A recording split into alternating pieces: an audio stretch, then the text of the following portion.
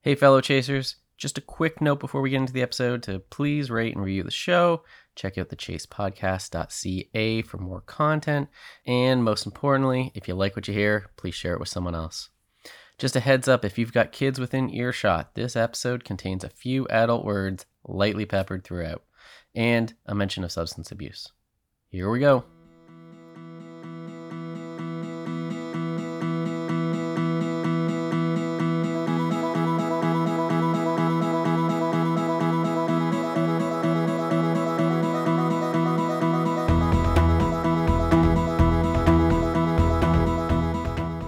Newton's first law of motion states that an object either remains at rest or continues to move in a straight line unless acted upon by a force. Sometimes it can take a considerable force to get something or someone in motion, or to change direction for that matter. So, is that it? Are we slaves to inertia? A mathematical equation from the 1600s? Man, I hope not. You're listening to The Chase.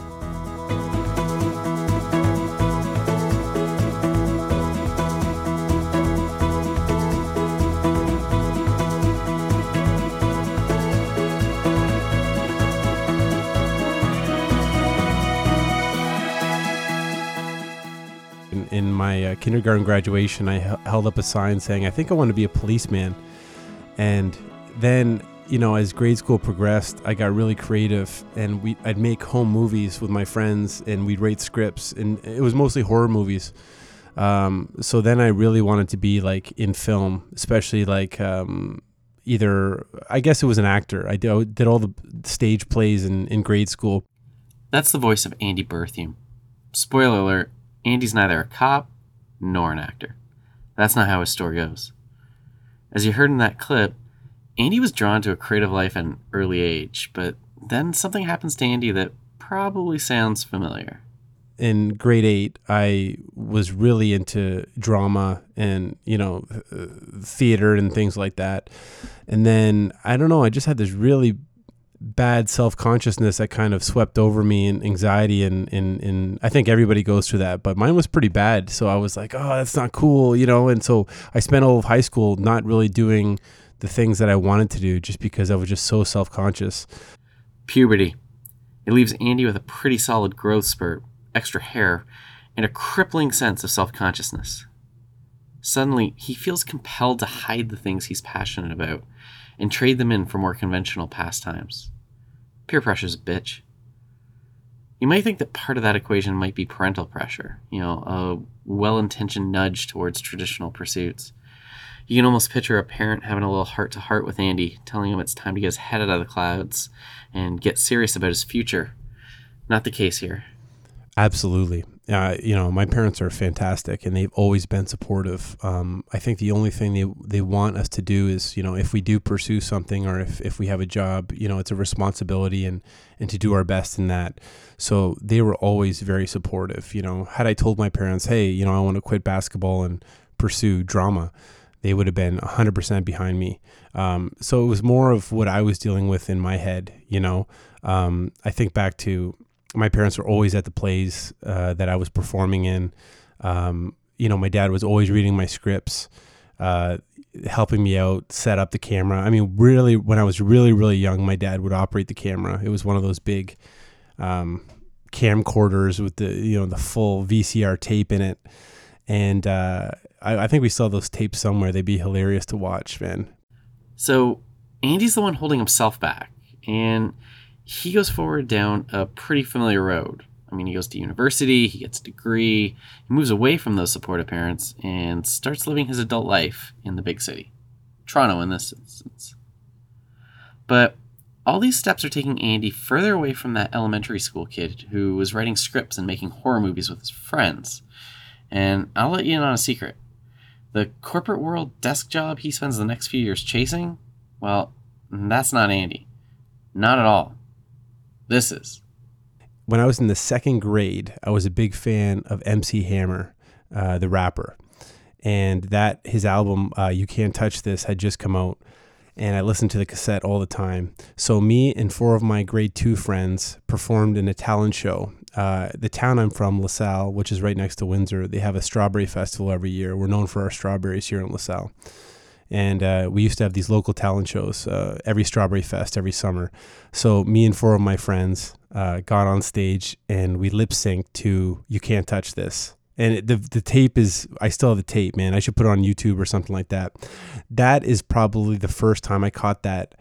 I wouldn't say the acting bug because I wasn't really, I guess I was acting, but it was just like that electricity that you feel when you're on stage and you're performing. You get that nervousness before you go on, your throat, it feels really dry. Your limbs feel tingly, but then when you go on the stage and you work through that and you're in front of the crowd, it's just electrifying. I can see why people get the acting bug for sure. So how does Andy get back to being closer to that Strawberry Festival performing kid? How much force does that take, I wonder?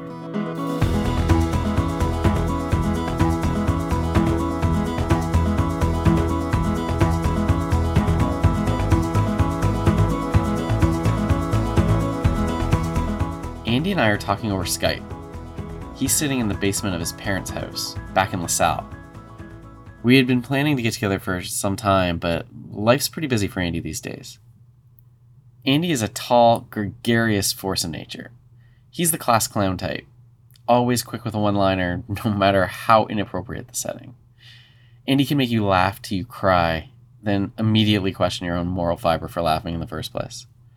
So when you meet Andy, you might think that this breezy, good humor, that's all there is. You might miss that beneath that jovial veneer, there's a very textured, very introspective soul. Andy, as it turns out, is pretty complex. Okay, so Andy starts his corporate world career, and he does pretty well for himself. He's got a full-time gig with a decent salary, pension, benefits, all the things he thought were important to him. He's got enough disposable income to start doing a little traveling, and he's living quite the life in downtown Toronto. And yet, despite the success, something just doesn't feel right. But, I still felt something gnawing at me, and I don't know, it's just this kind of discontent, and I just struck it up to being anxious or, maybe prone to a little bit of depression or things like that. It really got bad when I got to my late 20s, where I started to feel really kind of, I guess it started out as restlessness, and then it was definitely some anxiety, and then there was definitely like a sadness that kind of overcame me, and I'm not exactly sure. You read about depression and anxiety, and you read that a lot of people struggle in their late 20s for one reason or the other, but it hit me pretty hard. Not sure what's driving these feelings, Andy chases after more of what he thought would make him happy. He changes jobs, taking on a position that paid more money. Great. The new job has a travel component too, so that's letting Andy see a bit more of the world. Even better, right? Well, maybe not. Turns out that Andy's feelings of restlessness and depression persist. Actually, they get worse. Eventually, they force Andy to make a decision. I had to quit. I remember after a while, it got more and more difficult to get up in the morning, and I was making excuses and coming in late and these types of things. And it really, I think I was 28, and I just remember, it was a really difficult period because it was like, oh, this is the life that I planned for, had a girlfriend at the time, in a great relationship, and getting paid, more than enough money for a 29-year-old living downtown Toronto. But there was really like dissatisfaction, mixed with all these other emotions, man. And so I quit and, didn't have a job, moved back to Windsor, not moved back, like I moved back temporarily to LaSalle, Windsor area with my parents, recovered, got on some medication, which really helped. An antidepressant, and then it was like a reset. Andy goes back home, and those supportive parents, they come in handy again. They help Andy get through this depressive episode and back on his feet. The time off gives Andy an opportunity to reflect on his career and life choices. And that reflection reminds Andy about that kid at the Strawberry Festival. No, he doesn't start an MC Hammer tribute band, although, for the record, that would be pretty cool. Instead, it causes him to think about what he's really passionate about, and it isn't that desk job. So at that time, I started to get a little more smarter or a little more experienced in my life and had a little bit more wisdom and said, okay, what did you like when you were a kid? Well, I like performing. I like those types of things. So the thing that intrigued me at 28, 29 years old was going to a broadcast school. So I took an intensive summer program at Seneca at York for a broadcast diploma, so television and radio. And this is just when I was recovering from this kind of depressive episode. Andy moves back to Toronto and pursues this broadcast program part-time. Rent in Toronto ain't cheap, so Andy needs a job. He reconnects with a former colleague, and that leads him back to one of his previous employers, another desk job. But this is just a means to an end, right? Well, here's where inertia comes in again. Remember, objects tend to travel in a straight line, and so it seems does Andy. Even after he completes the broadcast program, he struggles to really shift away from his corporate world gig. For a creative outlet, Andy starts working on a mental health podcast in his spare time. He puts out a few episodes, but doesn't really promote them. He also struggles to keep up much of a production cycle on top of that day job. All the while, time keeps passing. And then you tell yourself these things, right? You're like, oh, well, I'm going to still pursue this media thing, this broadcast thing on the side. And, I'm going to keep applying. And, 3 months becomes 6 months, which becomes a year. And you're still at that job and you've done nothing with your, broadcast applications rather. Meanwhile, that corporate gig is actually going pretty well. Andy's able to move around in the company and he progresses in his career. From an outside perspective, things are looking really good. Looks, however, can be deceiving. You can only pretend like you're engaged for so long, And again, my boss was incredibly supportive. I like the people I work with, but it was just like, Andy, you're 30. At the time, I was 33, 34. I just broken up with my girlfriend of 5 years, and you're going through that transition in your life. You're like, dude. And the money was the best I've ever made, which is not a crazy amount, but it allowed me to go on trips and things like that. And I'm just like, dude, I can't pretend that I'm engaged anymore. Like, I can't just sit in meetings and smile and try to contribute and go. And your heart says, I don't give a shit about this stuff, What does he give a shit about? Well, a little more reflection leads him to this light bulb moment. For some reason, I finally came to the conclusion that, I have many interests, but I think I'm really interested in storytelling, whether that be through photography, podcasting, or radio documentary and film documentaries. That's like the trifecta, the holy trinity for me that I've finally come to. But it all comes down to storytelling. I like interesting stories.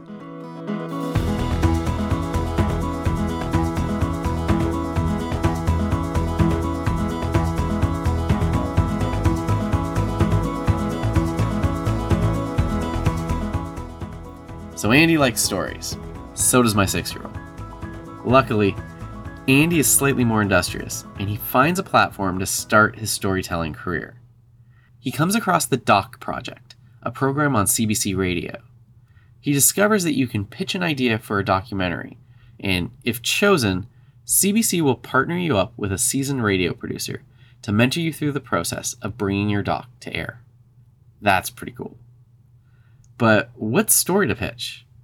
Again, Andy turns towards his family and comes up with the following premise. My brother Tim has struggled with drug addiction. He's stolen from the family. Our relationship is not great right now, but I'd like to go back for a weekend to Windsor, where opiate addiction is very high, the rates of opiate addiction, and spend a weekend trying to reconnect with my brother, and I'm going to record it. And I think it could be a good 10 to 12 minute audio documentary. That's really personal. But isn't art supposed to be personal? He puts his pitch in, and after a period of excruciating silence, he finally hears back. It's a yes. This is huge, but his feelings are actually a little mixed because Andy may have skipped an important step here. I was so excited, but I was like, oh, shit. I might want to I might want to talk to my parents and my brother about this. Uh, so I got off the phone with her. I said yes, but I just need to get some details straight. I called my house here in LaSalle, and my mom picks up, and I said, "Mom, great news. I pitched this idea about opiate addiction in Windsor." And I was I guess I was a little vague because I wanted to really sell her on it, right? I said, and I think Timmy's got a really interesting story. And, I'm thinking of coming back to Windsor and talking to him about it and things like that. And we can get into his recovery and all those types of things. And she's like, "Oh my God, Andy, that sounds amazing." And again, her being very supportive was just like, "Oh my God, this is CBC, this is awesome, and she's, like I said, she's always been supportive, and she knew I was kind of trying to steer my life in that creative direction at this point. So I don't actually I said, I don't think Tim was home. So I said, "Well, can you just talk to Tim, tell him about this, and see if he's cool with it?" So she's like, "Yeah, absolutely." So I think she texted me maybe a couple hours later and said, "Yeah, Tim says he's willing to help you out. When you coming home or whatever." Andy starts work on an incredibly personal audio documentary. It doesn't take long for the project to become something a little bit more. I interviewed my mom in her bedroom, and she was so honest, Mike. Like, she was talking about the jewelry that Tim took and he had put in baggies ready to sell, and she found needles in his room and all this like really, really like heart-wrenching, honest stuff. So I think like something changed that weekend where they kind of knew in their hearts that this was going to become something very, a hard look at a family struggle, and especially at Tim's struggle. And they seemed cool with it because I think it was kind of healing for them too, almost.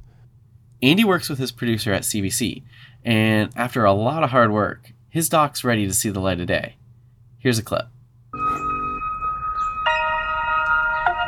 I mentioned I'm back in Windsor for the weekend, spending time with Tim and my parents, but it's not all spent having tough conversations. Sometimes Tim and I are just hanging out, like now, in my parents' backyard, and I realize there are so many things I don't know about my brother. He's into space, astronomy. He watches documentaries every night. He's incredibly smart and articulate.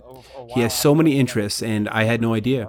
Before, all I saw was his addiction. But I have this app on my phone. It's called Sky Guide. I paid a couple bucks for it. But you click on the constellations. It tells you who made them back in Egypt. All the stars. Look, it's so. It's got everything on here. So this is the dark, and then this is... The doc airs on CBC Radio, nationally. It's quite an accomplishment. Andy is proud of the final product, but there's one key audience he's especially anxious to hear feedback from. I sent it to my parents. I said, "Show Timmy." I call him Timmy. Timmy's 30. He'll be 33 in November. I was just looking at my phone that night. I was like, "Oh my God, what are they going to think of this?" This is like airing dirty laundry, talking about jewelry, that my mom's jewelry. And oh man. But I think my mom called, and I saw that the call was from her. I'm like, "Oh shoot. Oh my God." This is like going out Canadian. I don't know how many listeners CBC Radio gets, but I'm sure it's quite a bit. So, she's like, "Andy, that was awesome. I think you really did the story justice." And I was like, "What did Timmy say?" She's like, "He hasn't listened yet. I think he said he'll listen tonight before he goes to bed." I was like, "Okay, what does Dad think?" "Oh, Dad thinks it's awesome, Andy." And again, I don't know. I think those were their true thoughts. I think they're just really proud of me. They knew that I was trying to pursue this creative stuff. So they were just like, "Oh, finally, Andy, one for Andy." One for Andy. Can I point out how big this is? Allow me to repeat myself. This airs nationally on the largest radio network in Canada. This is huge. So what happens next? I go to work the next day, and I was like, "Oh man, okay, cool." And I saw that they aired the piece, and some people said, "Oh my God, Andy, I was listening to CBC Radio and they said your name." I was like, "Oh, that's cool, man." And then it's like, okay, and then it airs, and there's a million pieces that air, and then it's like, okay, crickets, okay, good, done, move on. I was like, "Okay, what do I move on to?" Maybe the idea of that singular big break isn't all it's cracked up to be. It doesn't take long for this giant milestone to just fade into the background. Andy struggles to figure out what to tackle next, how to take the next step forward in living a creative life as a storyteller. Time passes, and he's still working at that day job, thinking, one day he'll pursue this dream fully, with all his time and attention. One day. In the meantime, that straight line continues forward.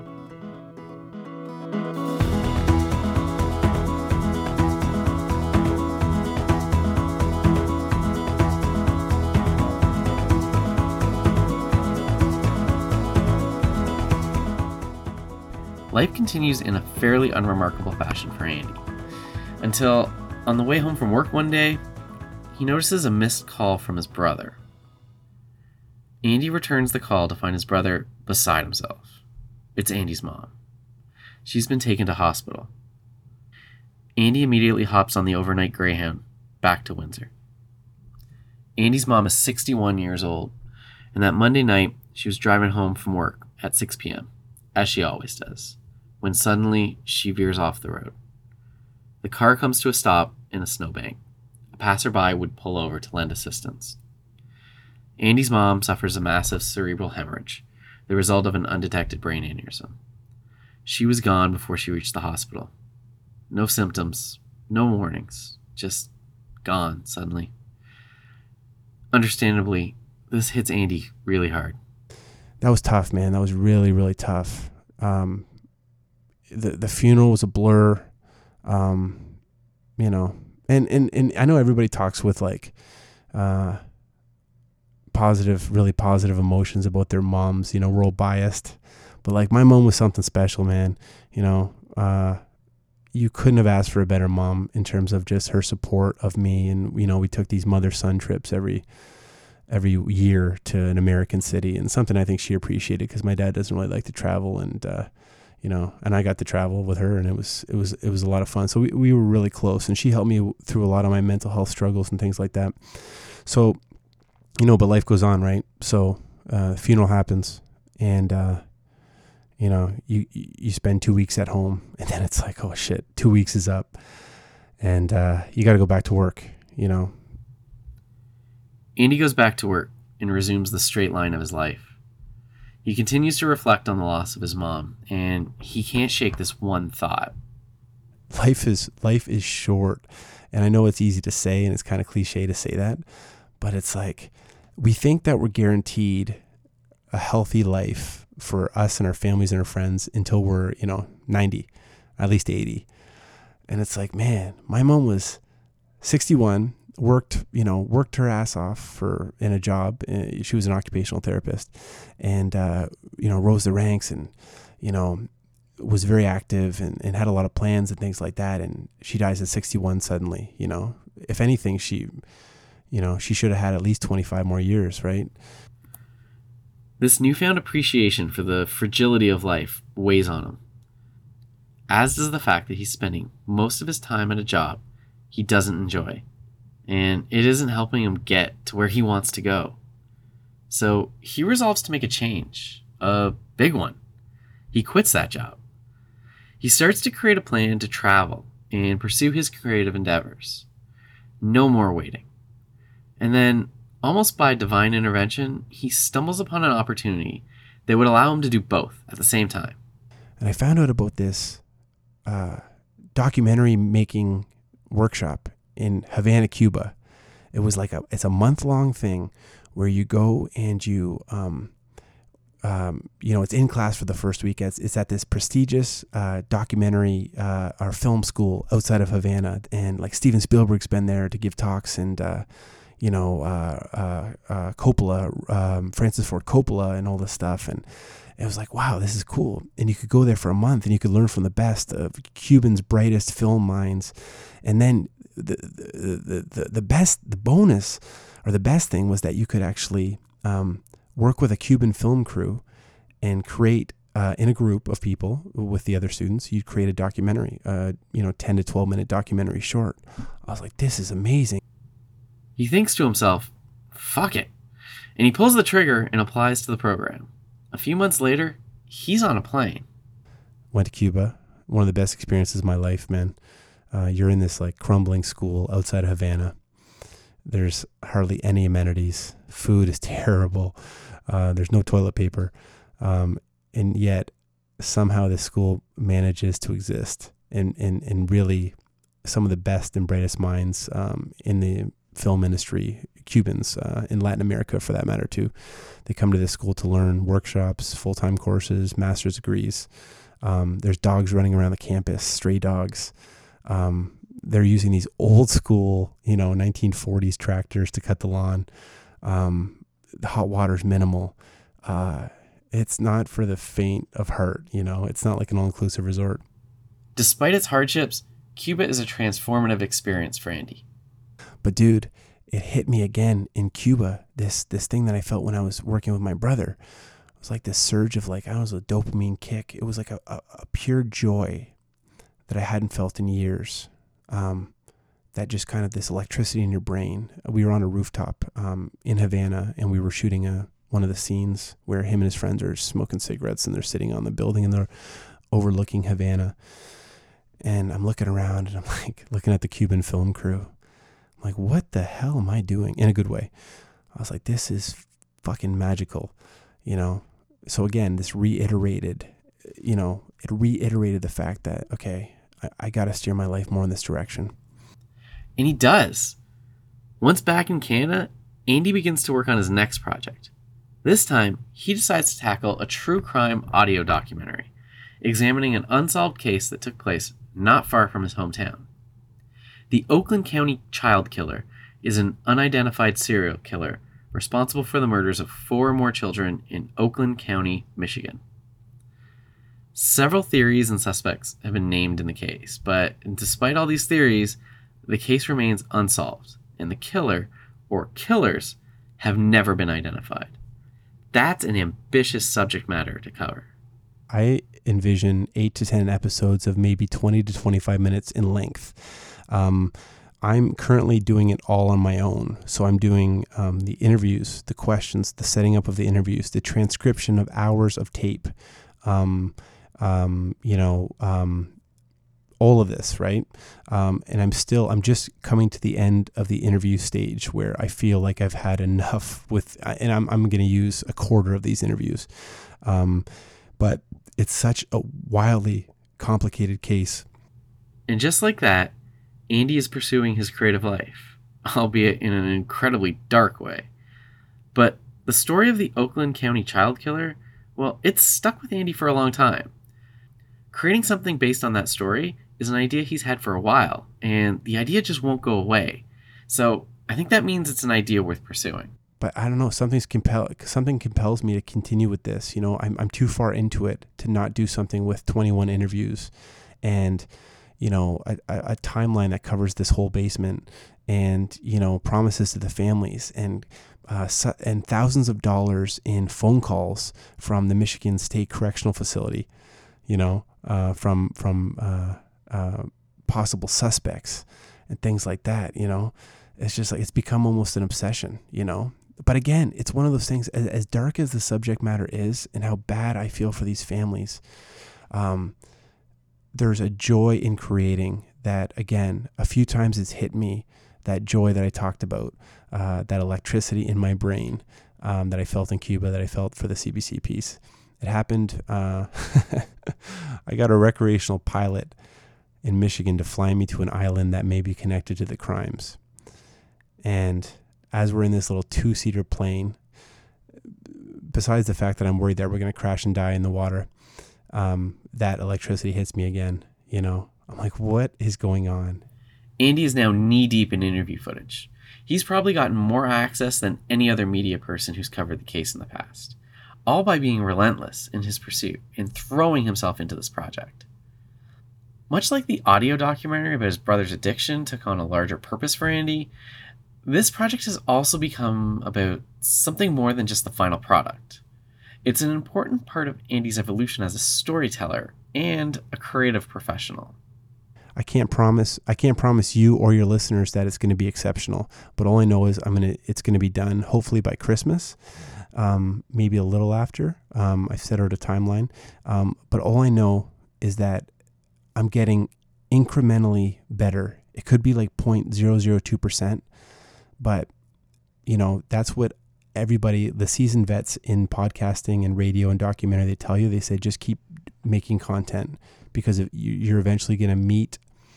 Ira Glass said something about you eventually meet your tastes. So your tastes in certain things, that's a pretty high standard for what you like in movies and things like that.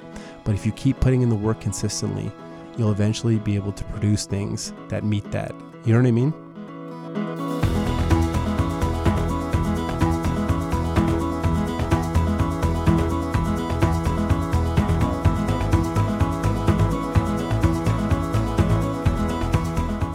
I definitely think if my mom hadn't passed away, I'd still be trudging along in Toronto, paying rent, eating dinners by myself, saying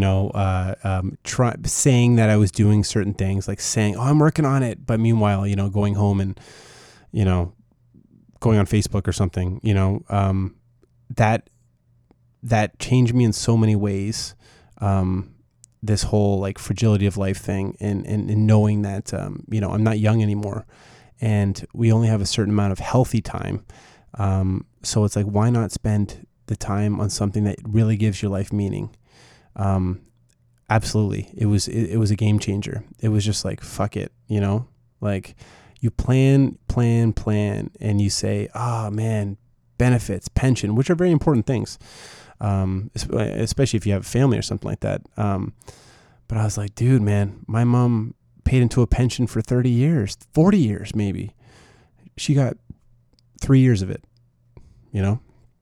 So that's not a blank check to go and max out your credit cards, but there's got to be a fine balance between living in the present and planning for the future, right? It's hard to make major life changes. Sometimes moving forward in a straight line, it's just easier. It's the path of least resistance. However, maybe life is a little more interesting, more fulfilling even, when lived in curves and bends.